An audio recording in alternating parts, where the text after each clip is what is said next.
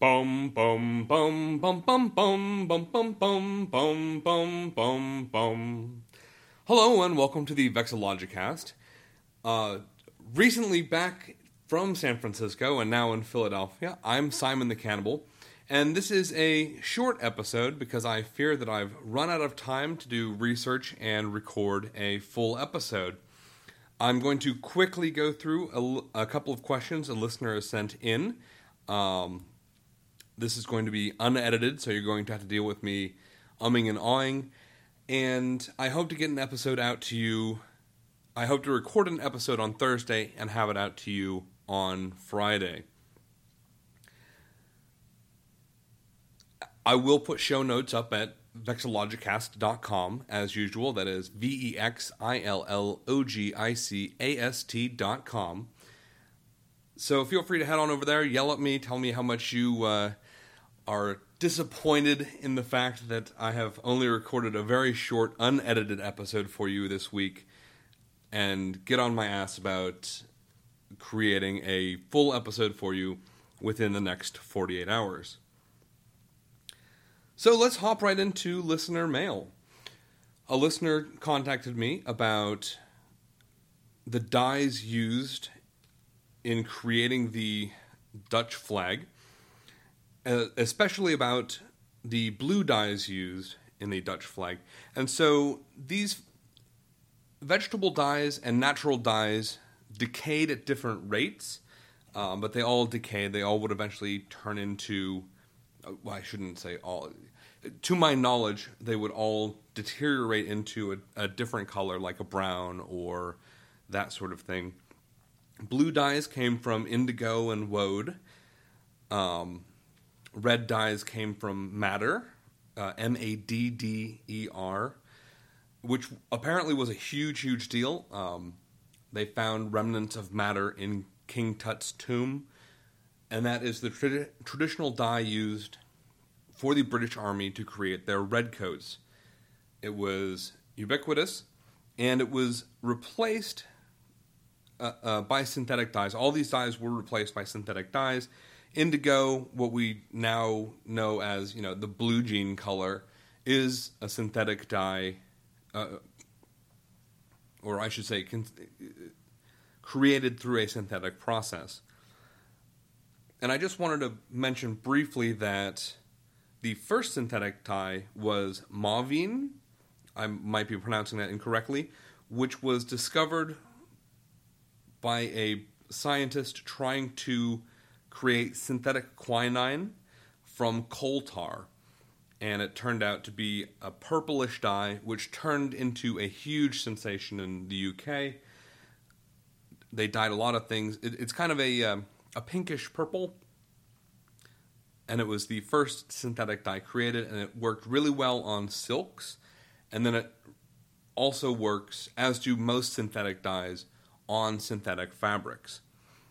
And as a side note to that side note, and we're going to go down the rabbit hole a little bit on this one,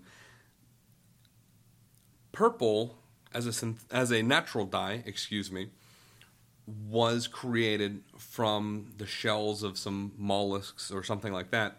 And it was very difficult to produce, which is why it was the most expensive dye for a long time, royal purples and that sort of thing.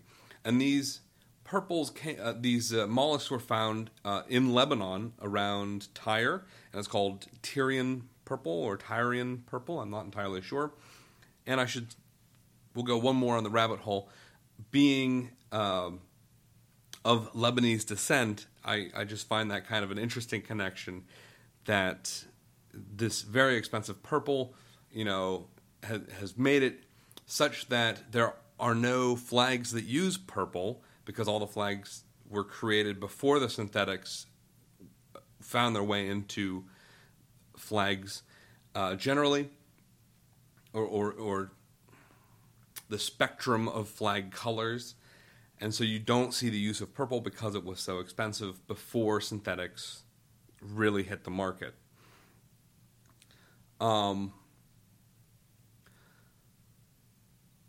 The second question that was thrown at me was, have synthetic dyes and fabrics changed flag design, and has the digital age changed flag design and colors and flags. And I would say absolutely.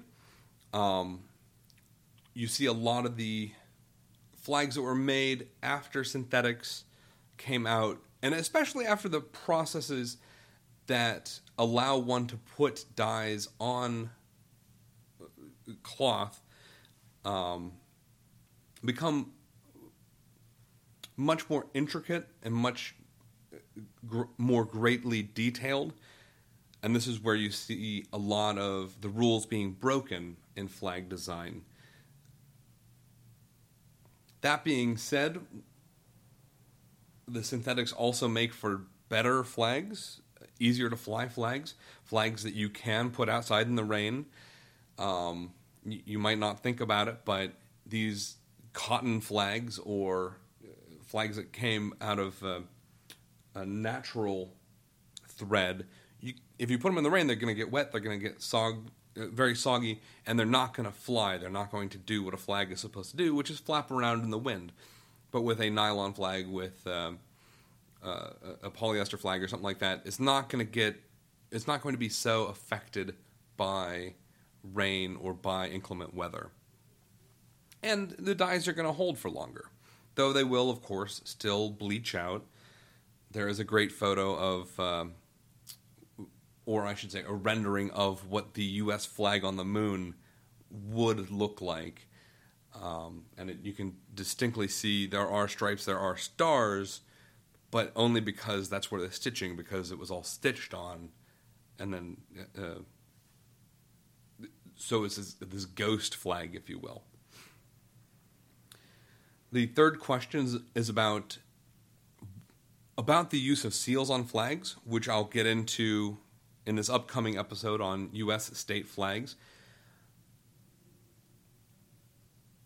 Earlier flags were, again, vexillology is a subdiscipline of heraldry, and so these knights and whatnot who would have shields would have simple shields that they painted themselves so they could be identified on the battlefield or whatever it might be. Older places that have older flags are usually just in some way turning that shield, that coat of arms, into a flag. Like the flag of Amsterdam that was mentioned last episode is just taking the coat of arms, the shield portion of the coat of arms, turning it 90 degrees and putting it on a piece of fabric. There wasn't the same necessity for simplicity in the U.S., and a lot of the designers conflated seals with a thing that should go on a flag. And I should say that I'm distinguishing. I should distinguish between coats of arms and seals, although they overlap a lot. Seals are especially meant to be complex. They're meant to say, bam, here's this thing that is going to make this counterfeit proof. You have wax seals, you have pressed into paper seals, that sort of thing. So your counterproofing method is the seal, but you are making a national design, especially with the United States. I think Francis Hopkinson, who I mentioned in episode 1, created the first U.S. seal as well. And so it's part of this national branding that the seal comes out, and even state branding that the seal comes out. And you see a lot of the paperwork coming first, and then this seal that's supposed to be on paperwork ending up on a flag. I was surprised to learn in doing research for this, what it's supposed to be this episode, that the flag of Pennsylvania goes back to the late 1700s, early 1800s, and it had the seal on it then. And I was very surprised to learn that. I had suspected that coats of arms and seals came about in the late 1800s, early 1900s, when you had more of a print industry going on. And I should mention that those of you who are interested in the study of seals, there is a branch of learning called sigillography. which you can look up and learn a little bit more about seals, seal design, seal creation. And there is a whole big thing about Byzantine seals, because there are so few, and deciphering them, and a whole community about that I stumbled into. Yeah, so I'm very sorry that this is going to be a short episode.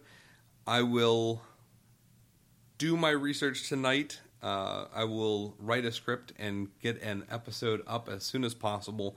I hope to record Thursday afternoon and have it up for you by Friday morning, edit and that sort of thing, and have it on Friday morning. I hope you're okay with this guy, and I'm just going to sing you the outro, and I thank you for listening, and thank you for putting up with me.